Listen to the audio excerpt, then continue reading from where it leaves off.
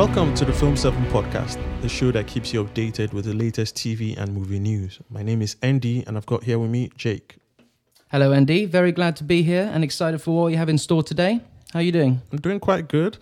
All roads lead to the Oscars this week, so... Yes, it is the final crunch week now. Have you seen most of the movies yet, or are you still trying to pick up on those? I've seen a couple. I haven't seen all of them, but I might see the winners after the event.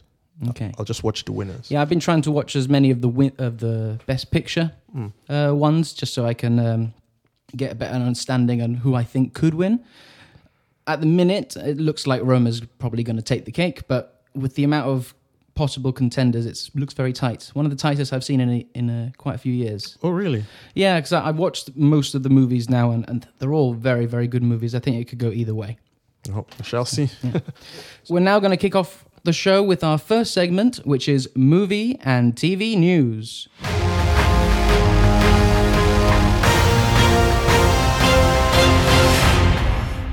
So our first topic of movie and TV news this week is, we knew this was going to happen. It was inevitable, but it's finally confirmed now. So Netflix have cancelled The Punisher and Jessica Jones, bringing an end to the Marvel Netflix Defenders universe, you could call it. So as we know, we reviewed a couple of weeks ago, Punisher Season 2 just came out. That is now officially the last season of The Punisher we'll see. And we've got Jessica Jones Season 3 that's still coming out. But after that, there will be no more. So, you heard the news. I texted this to you as soon as it dropped, and you weren't particularly happy. So, what are your overall thoughts about the cancellation of this Marvel Netflix universe now? Well, it was fun while it lasted. That's all I'll say. It was fun while it lasted. They were really good shows. You know, most people loved them. Apart from maybe Iron Fist, that was a bit divisive. The others were really nice. Everybody loved it. They were different from what we got in the cinema. It wasn't just taking it away from the cinema and putting it on Netflix. It was a completely different thing from what we see in the cinema. The stories were good. The acting was good. It was just really good, and it was fun while it lasted. It's such a shame it has to come to an end like this, but I guess they say all good things come to an end. And when I say end, I put end on quotes, because there is, you know, the potential of maybe it being revived in the other platform. So we'll see how that goes. But I loved it. It was fun. Most people I know loved it. Everybody looked forward to it. And I'm just sad to see it go. I'm genuinely sad. I was hoping to see more titles, not them taking it away. But it is what it is. Yeah, you pretty much said it nail on the head. You know, all good things do have to come to an end at some point. Like you, I was a fan of most of the series. My particular favorites were Daredevil and Punisher. Daredevil Season 1, as soon as that came out, I was hooked immediately, and I just could not stop watching that show. The main reason why I like these shows is because, obviously, me being a huge comic book fan and seeing all these big, you know, fantasy-style movies that are happening on the big screen, we sometimes forget what the character aspects are like of these superhero characters that you don't get to go deep on in the movies because you've only got a select amount of time, which is what I loved they did with characters like Daredevil, Punisher, and Jessica Jones as well. Look into mature adult themes, anything ranging from, you know, in Jessica Jones, the sex and rape aspect of things. Punisher, we have PTSD and all things like that. So really, really adult, mature stuff. And I like the fact that I could go to the cinemas, have a good time with these big fantasy movies, but stay at home and get really deep with these characters. It was a nice yin and yang. So on that note, I am sad to see them go away. However, there is a possibility that I've heard rumblings that it could come back, but not on Netflix. So as we know, the Disney-Fox merger is happening. Fox, I think, own Hulu, the streaming service, which is not available in UK, is only available in the US. 60% of that is going to be owned by Disney. And I've heard rumors that they could bring those shows back to Hulu specifically. So that's where we'll get more of those characters, but we don't know. I also think that would be a good idea because then you could have the Disney Plus streaming service for the PG-13 stuff, you know, that stuff that teenagers and above could watch, and then have the more mature stuff on Hulu, which is owned by Disney. Another rumor that I did hear, well, I wouldn't say this is a rumor, I'd say this is more fact. I can see why this would happen. The reason they're cancelling these shows is because of the licensing fees. because you can imagine how expensive it would cost to borrow the licenses, because Netflix don't own these properties. They do belong to Disney, these characters. So they obviously have to pay Disney a certain amount to use these characters in their shows. I can see why they would go, nah, these are costing us too much. We're going to focus on more our original content, much like, as we're going to be reviewing later, the Umbrella Academy. So I can see why they're sort of like, yeah, let's focus on what we want to do, because we're not earning as much out of this as we could be. It's just, yeah, it's an end of an era. And it's mostly sad because I particularly loved Charlie Cox as Daredevil and Matt Murdock and John Berthelot's Frank Castle. The two perfect castings, and it's just a shame to not be looking forward to seeing them again. Yeah, at least for the foreseeable future. Yeah, I know a lot of people that they weren't even into comic books and things like that, but these shows on Netflix, really converted them. They started to understand the concept of superheroes and all of that just by watching it. And well, usually shows are cancelled because the viewership fell, or they just ran out of ideas. But this one had to do with the business side of things. So yeah, because as we know, they had plans for Luke Cage season 3, because you don't end season 2 like that without having plans for a season 3. Even though Daredevil was pretty much wrapped up in a bow very nicely, you could have that as a trilogy of series. The showrunner did state that they did have plans for a season 4 if they were given the green light to do it. They were in development of that. So they were planning on moving forward, but they just got axed, and unfortunately that's just the way things are sometimes. So staying on the side of streaming, so we go to Netflix's biggest competition, which is Amazon. So Amazon Studios now, they're going to start making films that will skip theatrical release. So before, Amazon Studios used to make films and they used to release them for at least 90 days in the cinema to have a theatrical release. But they're looking at not completely abandoning that, but focusing more that just goes straight on the service. So I want to get your opinions about this, and also the future of cinema and how we consume movies. Like, do you think this is a positive way forward, or are you more of a cinephile and do you love just going to the cinema and appreciating it that way? Yeah, before I go into that, did you also hear that Apple is on the verge of launching their own streaming service in September? No, I think it's even earlier.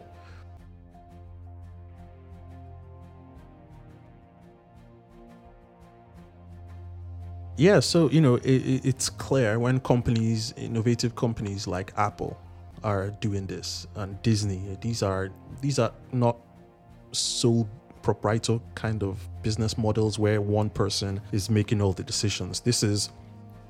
They have really intelligent people, and they've caught on a trend, and it's true. These days, people are consuming content differently, and it's just the way to go. Streaming is here to stay. It's not a bubble that is going to burst or something. It's here to stay at least for the next 10 years. Streaming is just going to be where it's at. I still enjoy going to the movies. I still enjoy it. I really do, because it's not just the movie that it's all about what the movie in itself. It's the whole experience, the whole going to the cinema, the whole getting your popcorn and your hot dog and you're sitting down there and watching trailers. There is a whole experience around the film itself, and I wouldn't want that to be a thing of the past. It's been there for generations, right from right from the Roman Empire, when people would take their kids to the Colosseum to watch these things. That whole vibe of going to a place to watch entertainment has been a part of human existence. And right now, these guys have said, nope, you don't need to go anywhere. You can sit down at home and consume all that content. No, for me, no. I still think cinema is part of, when I say cinema, I mean going to the cinema is part of just being alive, basically. I don't want that experience to go. However, the trend is once Amazon does this and it works, then all the studios are going to do it. Disney is now going to do it, and everybody's going to do it. Before you know it, going to the cinema is just going to be something like, what example can I give? Well, I think the like you said, the studios will start to follow this trend of, you know, just releasing stuff straight to their streaming service. I think the cinema will be left for the big spectacle films such as Avengers, Star Wars, those type of films. The movies that they can pump a lot of money into and know they can get loads of money back from by releasing it into the cinemas. The smaller budget movies don't do that well at the cinemas recently, as we have statistics showing that. You know, the sort of under $100 million budgeted movies, it's just not worth it. Right now, in the state of the movie industry, the only way you can warrant releasing a film in the cinema is if it's a comic book movie or a big sci-fi property that people know, or if it's a very low budget drama or horror. Something that you've made for peanuts, you could put it in the cinema and it gets good word of mouth, you'll make your money back. I actually disagree. I think that if Amazon goes on with this and it works out for them, everybody's going to go with it. And then eventually, these big blockbusters, these superhero movies, they will be released on demand. They will not be in the cinema. It will all be on demand. You know, somebody may have said when we used to watch plays, you know, not a film, like a play, people would have been like, there was that adaptation of plays into movies. People may have been at that time like, no, we'll always still watch plays. Everyone will still love the play. Everybody wants to see the actors and the actresses and they want to see the set. But slowly and surely, now nobody watches plays anymore. Everybody watches it as a film. And that can happen to this. So it starts off, as you said, it will start off with only the blockbusters remain in the cinemas and the other not so big budget movies come out on demand. But after a while, if this continues, very soon you will see you will watch a trailer and they'll say only available on Amazon Prime or only available on Netflix. So I agree. I can see that's the way it's moving forward.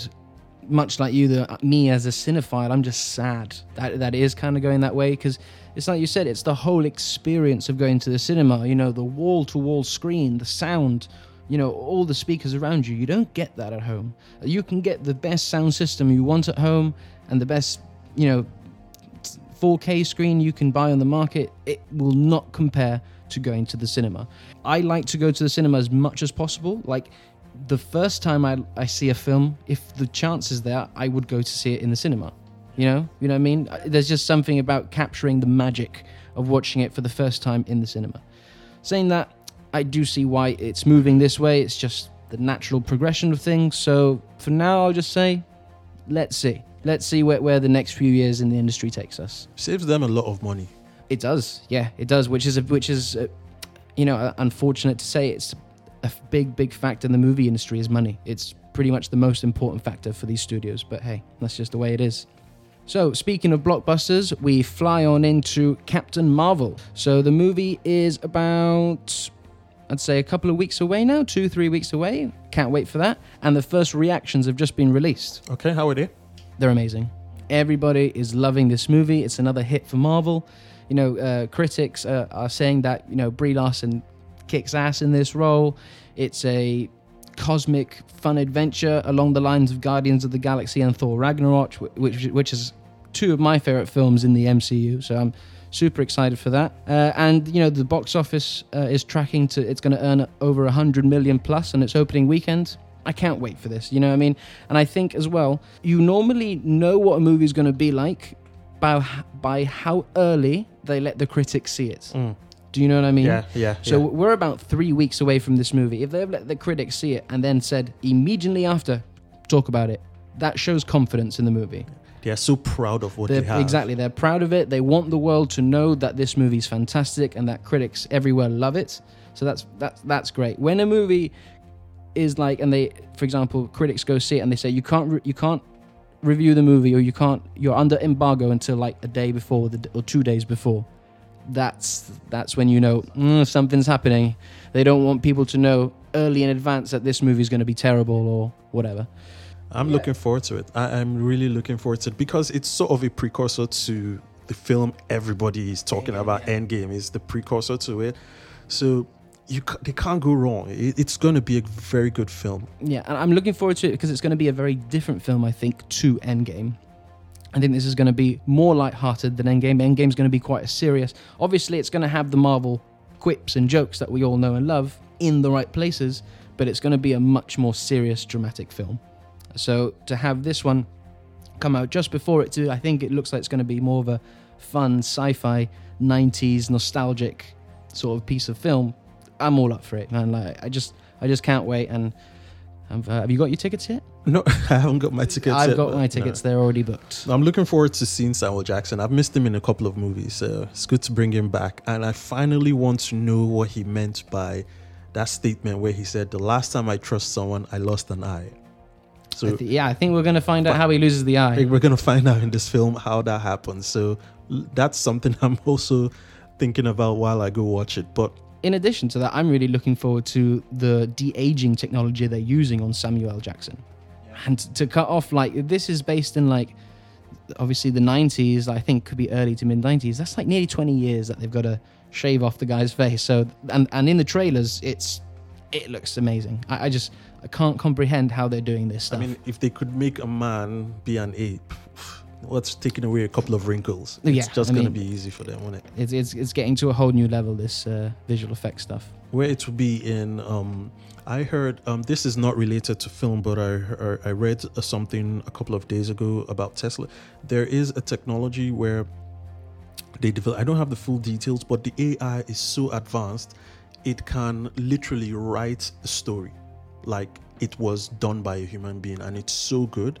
Now, the question is, they are scared of releasing it to the public for public use, because if that happens, people can take it and start spewing fake news, a lot of fake news, and the world is just going to go to bits if that happens. So, it's crazy how far the tech has gone. Like, very soon, we probably wouldn't have actors anymore. It would be very much like, well, a lot of it would be motion cap. I still think there will always be a need for actors, but actors will have to adapt to what's behind them, if you know what I mean. They're not going to be shooting on location anymore. They're going to be shooting in a studio with a green screen. The more and more films, well, the big blockbusters anyway, that's how they're moving forward. So imagine a world where an actor is actually not a person. It's actually a character that is developed by AI. Oh, I don't know about that. It can happen. Look, think about it. I mean, it can happen. I'm not a fan of that, but hey. You're not a fan, but imagine people who are going to be like born into a world where this is the current technology. For example, a lot of people today were born into the internet. There was a time before the internet, and it's inconceivable to believe that there was ever a time without the internet. It's going to be like this. People are born into this age of mocap and this age of advanced CGI and all of that. Some days I watch the behind the scene take on some films, and I literally couldn't tell, oh, this was VFX, that was VFX. So they've gone so far ahead that so people that are born into this age and that's all they've ever known, they're not going to be satisfied with where we are right now. They're going to want to push the limits, and to us it's going to look like, whoa, you're taking it too far. But to them it's just going to be like, no, this is just a little step forward. But I don't think where we are now, I mean, we were talking earlier about how we consume content. I don't think where we are today is where we're going to be in, say, 5 or 7 years. It's it'll be totally different. Totally different. Not even a blend of what we have, a totally different. You think, because going back to like how we consume media, 5 years ago, this was unheard of. Yeah. And that's only 5 years. Look how much we've come in 5 years. That's insane. Do you know what I mean? I mean, Game of Thrones, how long has that been going on? 8 years? Yes. 8 years. No, 9 years, because they skipped a year, didn't they? Yeah, oh yeah, that's true. Yeah. So it's been going on for 9 years. You know what I mean? And since then, obviously Game of Thrones is one of the first TV shows to be taken really seriously. Since then, it's just expanded and shot up like crazy.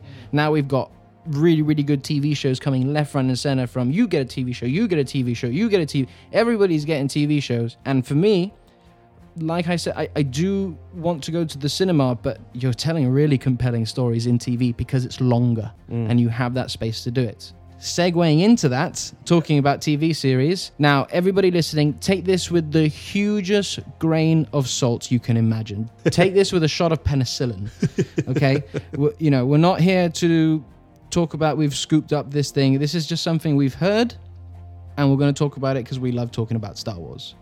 So what we've heard is that there is an Obi-Wan Kenobi TV series to be developed for the Disney Plus streaming service. Start this one off, Andy. What do you think of this news? So, something about Obi-Wan, yes. Making it a TV series, I'm like, it may be too slow. Because what is the story of Obi-Wan?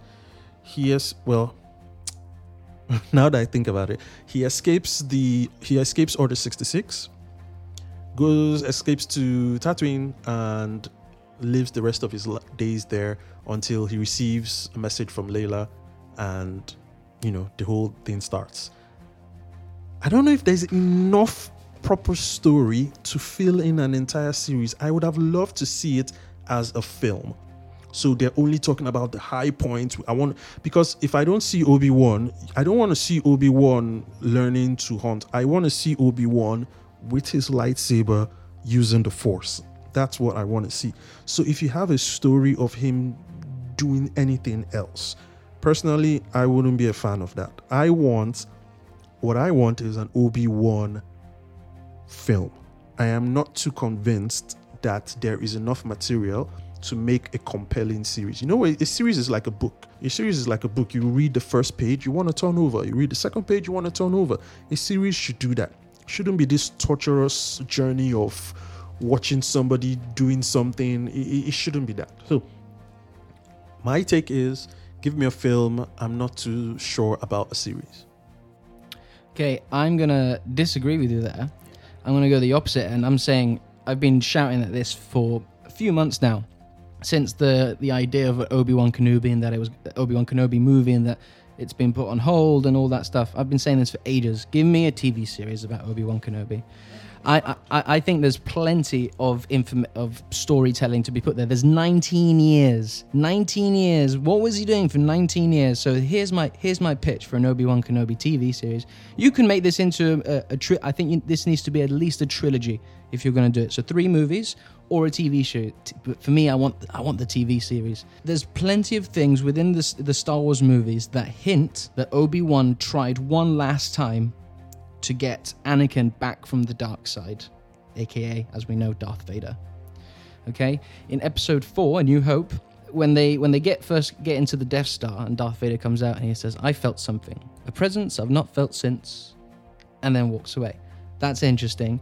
And then in Return of the Jedi, when Luke's trying to say, there's still good in you, I can try to save you, and he says, "Obi-Wan once thought as you did." Okay, and then it's also stuff that Obi-Wan, as a Force Ghost, says to Luke. He says he's more than machine now than man, twisted and forever evil sort of thing. Which I think there's a lot there to play with. I think you have Obi-Wan, he's a hermit on Tatooine, obviously looking after Luke, and I really think you can tell a compelling story of one last adventure for Obi-Wan Kenobi, where he confronts Darth Vader. And they do have that, obviously, before A New Hope, that last fight. But him trying to say, I'm going to try one more time. And that's why when he tries that one more time, he fails. He realizes he's more machine now than man. And in A New Hope, he says, "When I left you, I was but the learner. Now I am the master." There's a lot there I think you can play with. And I think by giving it a TV series, you can really get into the psyche of Obi-Wan Kenobi. Do you know what I mean? You have to spend more time with the character of Obi-Wan. I want to see him learning the ability to turn into a Force Ghost, have him talking to Qui-Gon Jinn, have him talking to Dagobah, that sort of Force transmission sort of thing, the Force Skype that we were introduced to in The Last Jedi. Any of those sort of things, man, that for me is good Star Wars storytelling, and I think you can do it. I want to see Obi-Wan Kenobi very similar to like Logan, where you follow this character on this journey, like a sort of Western vibe, but obviously with all the history that belongs to Obi-Wan Kenobi and Star Wars. So that's my take on Obi-Wan Kenobi series. There's certainly content for Obi-Wan. There is certainly content. I just, we'll see. But, I think, do you not get the feeling that sometimes when you have some of these mature themes that you need to tell, mature stories that you need to tell sometimes, especially in TV series, they kind of drag it? they kind of drag it. Something that in a film you just do that in one scene. Yeah, no, I do agree. It's like some TV shows do drag on, which is why you need to just make the story and cut it to whatever episodes you like. I don't want a series that has filler episodes, if you know what I mean, like what you're saying. I want a direct story. So if it's 6 episodes, cool, I'm fine with that. The 6 episodes, it's just 6 hours. That's 3 movies. Is basically what it is. But it gives me the option to just chill at home and watch this character's story. And I don't have to wait every couple of years for the next chapter. I want to see Obi-Wan Kenobi's story and then move on to the next Star Wars story. That's all the news wrapped up. So now we're going to go into our next segment of the show, which is a movie or TV review. This week we'll be discussing The Umbrella Academy. In October 1989, 43 women around the world gave birth. None of these women had been pregnant when the day first began. I have adopted 6 such children, gifted with abilities. I give you The Umbrella Academy. The Umbrella Academy on Netflix. So this is a property, it's a Dark Horse comic, written by Gerard Way, the lead singer of My Chemical Romance, and drawn by Gabriel Ba. And Netflix acquired the rights to make a series, and Andy, I'm going to let you start this one off. We both just finished it today as we record this episode. Go ahead, what are your overall thoughts about the TV series that you just binged through? So, I liked a lot of it. There were so many good things. This was a different way to tell a superhero story, a different way. Normally, superhero films are all about how strong this person is and him beating people up, or how powerful he is and him using his power to get what he wants, or him discovering his power, or learning how to use the power that he has discovered. Those are the usual themes in a superhero film. But this Umbrella Academy, it didn't go down that route. It was more, there was more adventure, there was more talk and more adventure than power play, than using their superpowers. For example, forgive me because I don't know the names, so I'm going to describe them. For example, the lady, the one who can wish. Rumor, number 4. Number 4. No, sorry, she is number 3. Right. She's number 3. Right, number 3. I only knew about her powers in episode 7 or 8. I knew she had powers. I knew all of them had powers, but I didn't know. So they didn't want to make it just another basic superhero thing. They wanted to give it much depth, and it was an adventure, how this is happening now. So I really liked it. It was a new way of telling a superhero story, which was good. It's sort of like, if you remember a couple of weeks ago, we were talking about the Batman movie, and the directors came out and said it's going to be more detective kind of thing. So in my opinion, this is sort of the same class. It's not just about using your powers or you being a superhero. There was a story, there was dialogue, there was character development and all of that. You could see they spent time expanding on a number of aspects of each of them's character. So that was really good. So that was a good take on a new way to look at superhero films. And I really appreciate that. We really appreciated that. I'm always about give me something new. I hate it when you give me the same old stuff. I'm always, whenever something is new, I sign up. I love it. So they did that well. Now, what I didn't like in certain areas, my biggest problem was the love story between the ape guy, Luther, number 1, yeah. And number Rumor, yeah. Anytime that came on, it was just it was painful to watch. It was, for the lack of a better word, this is not going to sound nice. It was nauseating. It was slow. It was boring. It was like, do you know that love thing between them? You could have taken that out of the series and still told the exact same story. It was not needed in any way. If for anything, it was just slowing down the tempo of the whole thing and making it very unbelievable. So they'd want to go somewhere, then she'd come in. It was just really, it was annoying, to be honest. That part of it annoyed me. But Mary J. Blige, I'm so happy for Mary J. Blige. I knew she could act, but she really killed it in this one. I loved her acting. I think everybody gave a good performance. Every one of the actors or actresses, they gave a very good performance, and I really loved that. Mary J. Blige was amazing. I don't know their names, but they were just really nice. And the casting too, they cast the right people, and you can tell from just by looking at the character, what his story was. And that's proper casting. So the casting was good, the production was good, it was well made, it looked beautiful, it has a very good story. The only part of the story the only part I did not like was the love story between number 1 and number 3. Apart from that, it was really good.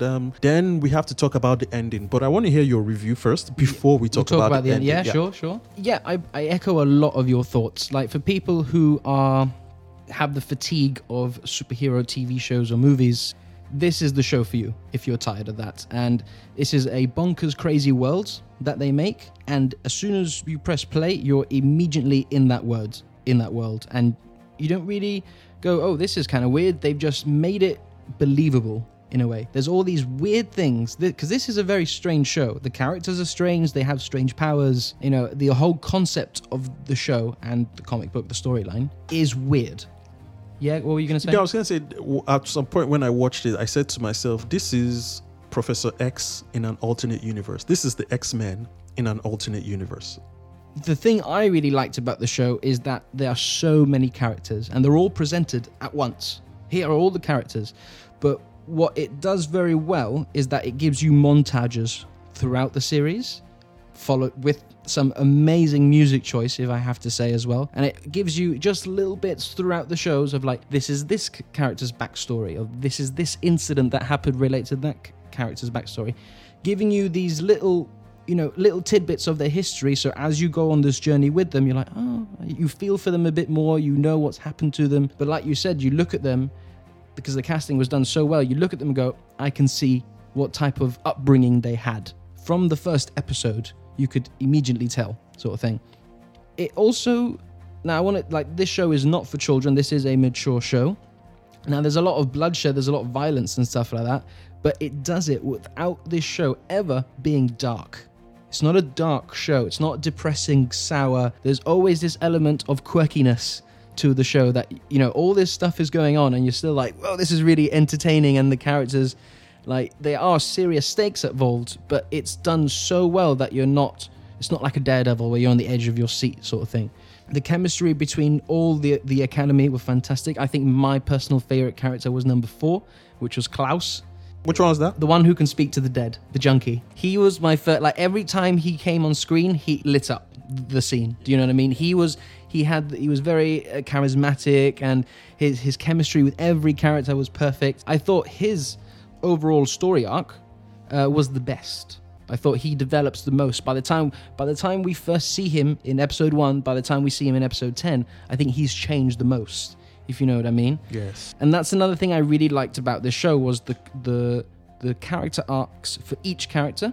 So each character, they're having their own story. They're going through their own sort of journey, but everybody is all linking up to the finale at the end, which I think was done incredibly well. Do you know what I mean? Like, never once was I bored of a certain storyline between the characters. I didn't mind the love story personally. I thought it was okay. I wasn't anything special. I wasn't like Sparks or anything like that. But I thought it wasn't done badly. You don't think it slowed down the pace in any way? Not for me. No. There were a couple of other scenes I thought slowed down the pacing regarding Mary J. Blige and the other character that were the people in suits.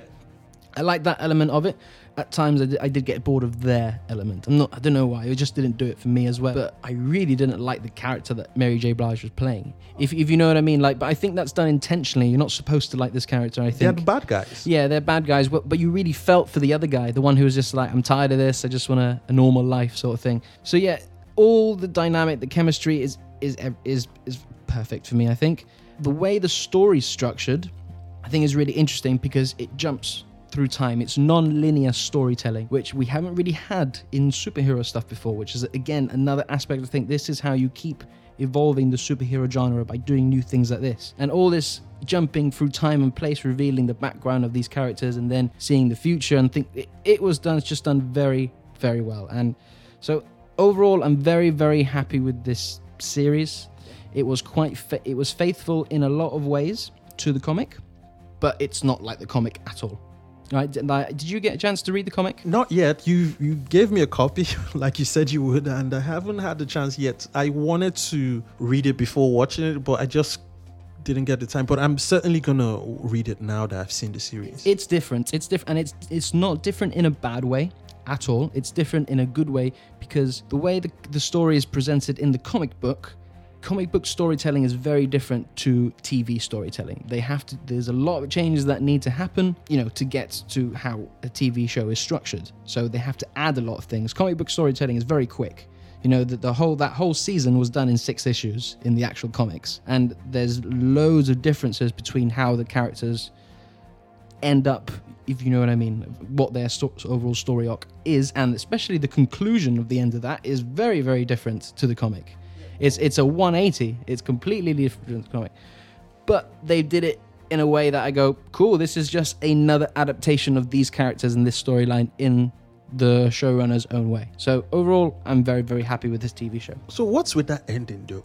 Okay, so we're going to go into ending. So as of now, we've had no spoilers. So if you don't want to be spoiled for this, or you don't want to see or you haven't seen the last episode yet, stop the podcast now and come back to us a bit later. But we're going to be going into spoilers now.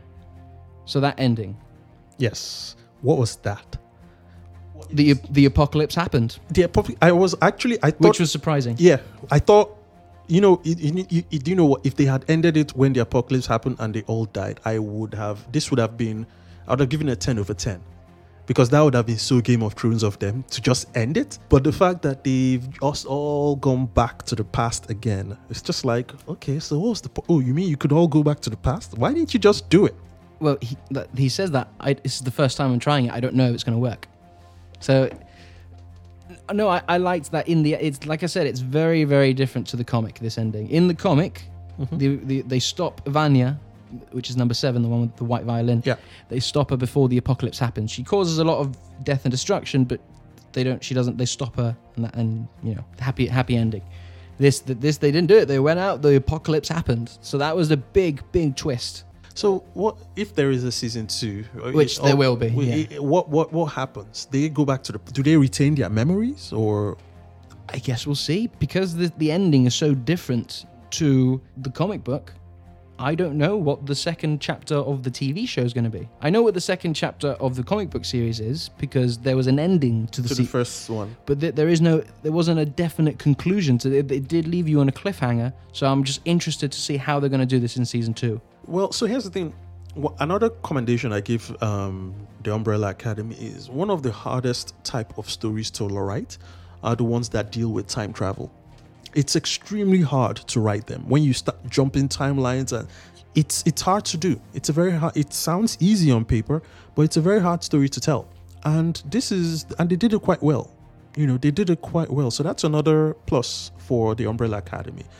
The ending, I'm not too convinced about the ending, because I'm going to be really upset if I go to season 2 and season 2 is them repeating everything they've done in season 1. It's just going to be like a wasted opportunity. So I'm curious to see how, but it does look to me like they know what they are doing. Yeah, I think based on how clever the storytelling was from season 1, they're not going to go and do something as lame as that in season 2. I think they're more than smart enough to know where to take the next season, but we'll see. I want to see it now. I want to see season 2 now. Did you notice? And I don't know if when they were talking, the camera kept on zooming in on the white violin. It kept on cutting to that. That means, and they didn't take it with them when they went to the past. They left it there on stage. So the only time a director would do that is if that is part of the story. So the fact that they left the violin in the future is going to play a part to it, but it's just a little thing I noticed when the director kept on cutting to that shot of the violin on the floor. I was like, there has to be something about this violin. And I noticed when she didn't have the violin. So we're going to see how that goes. But so what do you score it? Well, before I give it a score, I'd also like to say what is really nice about this TV show is that you think you know where it's going to go at times, and then it does a zigzag and takes you to someplace else, and you think, I did not expect that. And I like a show that does that keeps you on edge in terms of like you don't know what's going to happen next. And I hope they continue that in season 2, very much like you said as well with time travel, when number 5 is working in the time travel place. I thought that was all great. the episode based on him, I thought that was just so funny, and he's probably one of my other favorite characters. The younger, he carried that show to me. He was the best. And from a 13-year-old to carry a performance like that's so. Here's the question. I was going to ask this question. Is he really young, or they just make up to make him look young? Is that really a 13-year-old boy playing that part? I mean, I don't know if that's exactly his age, but it is a boy. Yeah, he is a boy. Yeah, jeez, I need to look him up. He was very good. Yeah, he was the main protagonist. He was almost the story driver. In a way, he was almost narrating the story. Yeah, because everybody else seemed to be confused or dealing with their own problems. He was the only one that was sticking to the main timeline. An apocalypse is about to happen. I knew about it, and I have to stop it. Which does play out later on in the season, because when they think that they've stopped the apocalypse, he reflects on himself. He's like, what do I do now? I've been so set on stopping the apocalypse that he's a bit like lost. I really like that. For a 13-year-old to give that type of performance, I thought, man, this kid's got a big future. Yeah, we need to look him up. We need to look at his actual age. But regardless, he was one of the best parts. Like number 5 and number 4. So Klaus is number 4. Those are my 2 favorite characters of the show. I really liked him. He was the drug guy. junkie. He was so likable. Yeah. He was really so likable. I was thinking to me, he's so likable. You want to be his friend. You want to hang out with him, even though he's indulging in some very bad habits. You still like him as a person. I know he was really good, and like you said, he had an arc, and you saw him learning about his powers and all of that. And another thing you said, which I really agree with, is the fact that they kept pulling the rug under our feet. You think the monkey is the bad person because there was that time the girl left and he gave this vicious look. Yeah. And you were like, oh my god, this, it turns out, he wasn't so bad. You think the professor was a bad person, but it turns out what he did it because he loved the girl and was scared about what she could become. Another question that wasn't answered is, how did he know? Because I believe that's the reason he sent number 1 to the moon, because he knew that potentially he would have been in their way of stopping her, because if he had his way, they wouldn't have stopped her. So maybe that's why he sent her to the moon. Do you not think? Maybe, I don't know. I mean, again, we're talking spoilers here. The last episode, the opening scene, changes something very important to the comics. Is that Sir Reginald Hargreaves is an alien, where he's talking to his dead wife, and then you see the ships flying off. He's like, this planet. Yes. And I was like, what? Yes. He's an alien. Yeah, he is. He's an alien. Like, that's not the comic at all. That's new for the show, which I thought, okay, that's interesting. I forgot about that scene. Yeah. It's a big twist. I thought, very big twist, which still left it a bit unexplained, though. Which hopefully we get more explanation in season 2. But. Yeah. So Ian, that's the thing. So I think what Netflix is, I don't know, but maybe what Netflix is trying to do is Disney, you've taken away your superhero thing from my library. I'm going to start creating my own superhero universe. I mean, they've got plenty in store. They've bought the rights to Valiant Comics, a whole comic line, which is more independent comics like Image and stuff like that. So they're going to do loads of properties there. They're working with Tim Miller a lot, and Tim Miller, as we know, is a big comic book guy. So I'm looking forward to see, because Netflix, as we know, are very filmmaker driven. They care about story and characters, and they let the filmmakers sort of make what they want. And I'm really interested that they are taking these independent comic book stories. They're not focusing on big superheroes anymore, which in a way is refreshing. And I think that's how the superhero, like I've said before, the superhero genre evolves and progresses, is by doing these unique things. And what makes me really happy is that if someone watches this show and then goes, oh, this was a comic book, I'm going to go buy that comic book and check that out. That makes me really happy, is when they watch a show and then they go buy these independent comics. That's for me is the big takeaway from this. Yeah, I'm pretty excited for Netflix. I like the people running it. I don't know them personally, but the decisions they are making, the kind of shows they're releasing, I'm liking. I think the right people are in charge of Netflix, and I'm happy they are on top. And they will have a leg room, because Apple, whenever Apple comes into an industry, it disrupts it, like it did with Apple Music and Spotify, like they did with mobile phones, they did with tablets. They normally disrupt, so I'm rooting for Netflix in this war between this soon coming battle between the streaming services. I'm rooting for Netflix, but but we'll see how it goes. I mean, at the end of the day, we're all winners. We're all winners at the end of the day, because whether it's on Netflix, Amazon, or Apple, or whatever streaming site you choose to watch your movies and TV, if it's good content, who cares? Just watch it, and it's great. We're all winners. We're all getting amazing content. This is what I'm saying. And Umbrella Academy is a perfect example of that. True. Good thing is they don't make them too expensive. It's a very cheap to have these streaming. I know I say cheap, but and it's cheap is a relative word, but it's not like a mobile phone. It's not like your Sky broadband or your Sky TV where you pay hundreds of pounds every month. This is just less than £10 a month. Less than £10 or $10 wherever you are. Yeah, so it's it's really affordable. Yeah. Okay, now that we've given our thoughts on the Umbrella Academy, we go into our final segment of the show where we talk about what's coming and what we recommend for you listeners out there. Well, gentlemen, you had my curiosity, but now you have my attention. So what's coming, Andy? Anything special lined up? I think the film industry knows that there's one particular thing coming up. This is the weekend of the Oscars. All roads lead to the Oscars. So this week, all I'm looking forward to, not all, but the biggest thing I'm looking forward to film-wise are the Oscars. Who's going to win? Who's going to lose? Is there going to be a gaffe or something? And we are going to be tweeting live. As it happens, we're going to be expressing our thoughts on Twitter. Hopefully, if you're listening, you should hit us up on Twitter. Our Twitter handle is... it's at the Film 7 Podcast. At Film 7 Podcast. Hit us up, follow us, and we will be tweeting on the night of the Oscars as it happens. So if you can't stay up late, just read our timeline on Monday morning. So that's the big one for me. You? Yeah, pretty much the same. Yeah, I mean, I'm just going to, like I said at the beginning of the show, I'm going to be trying to watch as many of the movies nominated for Best Picture as possible. I still have a couple more to watch. Judging from the amount of awards I got from the BAFTAs, I'm really interested in watching The Favourite, because, it looks to be quite good and it got a lot of recognition. So, yeah, why not? That looks pretty good. As I said in the previous episode, I have to give my commendaments to Roma. It's doing really well. I think, even though my heart really wants Black Panther to win it, because obviously I'm a comic book guy. This is history in the making. The fact it got nominated in the first place, and it's an amazing film. Out of all those films, it was my favorite to watch.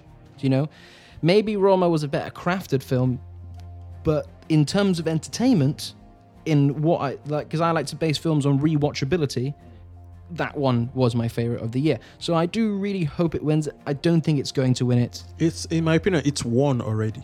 I mean, we'll see. I mean, if it won, I think that would be crazy. And we're moving in a different direction in the film industry. I think it's good enough that it got nominated, but if it won, cool. But we'll see. I don't know. There's a lot riding on these Oscars, I think. The fact that a lot of the nominations as well are from Netflix. What we were just talking about all this episode, how we consume media. The fact that we're getting Netflix shows when films being nominated for all these Oscars. I mean, fair play. For fair play, they're being taken seriously. Mm-hmm. And there will be no host? There'll be no host. That's been confirmed now. That's it. Kevin Hart is not hosting. There is no host at all. They're using that to cut down on time, very much like that controversial removing of the cinematography awards and stuff like that. But no host. So we're just going to get through the awards. Hopefully it won't take 6 hours to get through, but we'll see. We'll see. Right. So like we said, follow us on Twitter and we will be live tweeting from the event. Yes. So where can people find you, Andy? Nduaj on Twitter, or on NDUAJ on Twitter, or via the Film 7 Podcast. Excellent. And you can also find me on Twitter and Instagram at SweatyJake, and find us on Spotify, Google Podcasts, SoundCloud, and obviously Twitter as we go through the Oscar winners.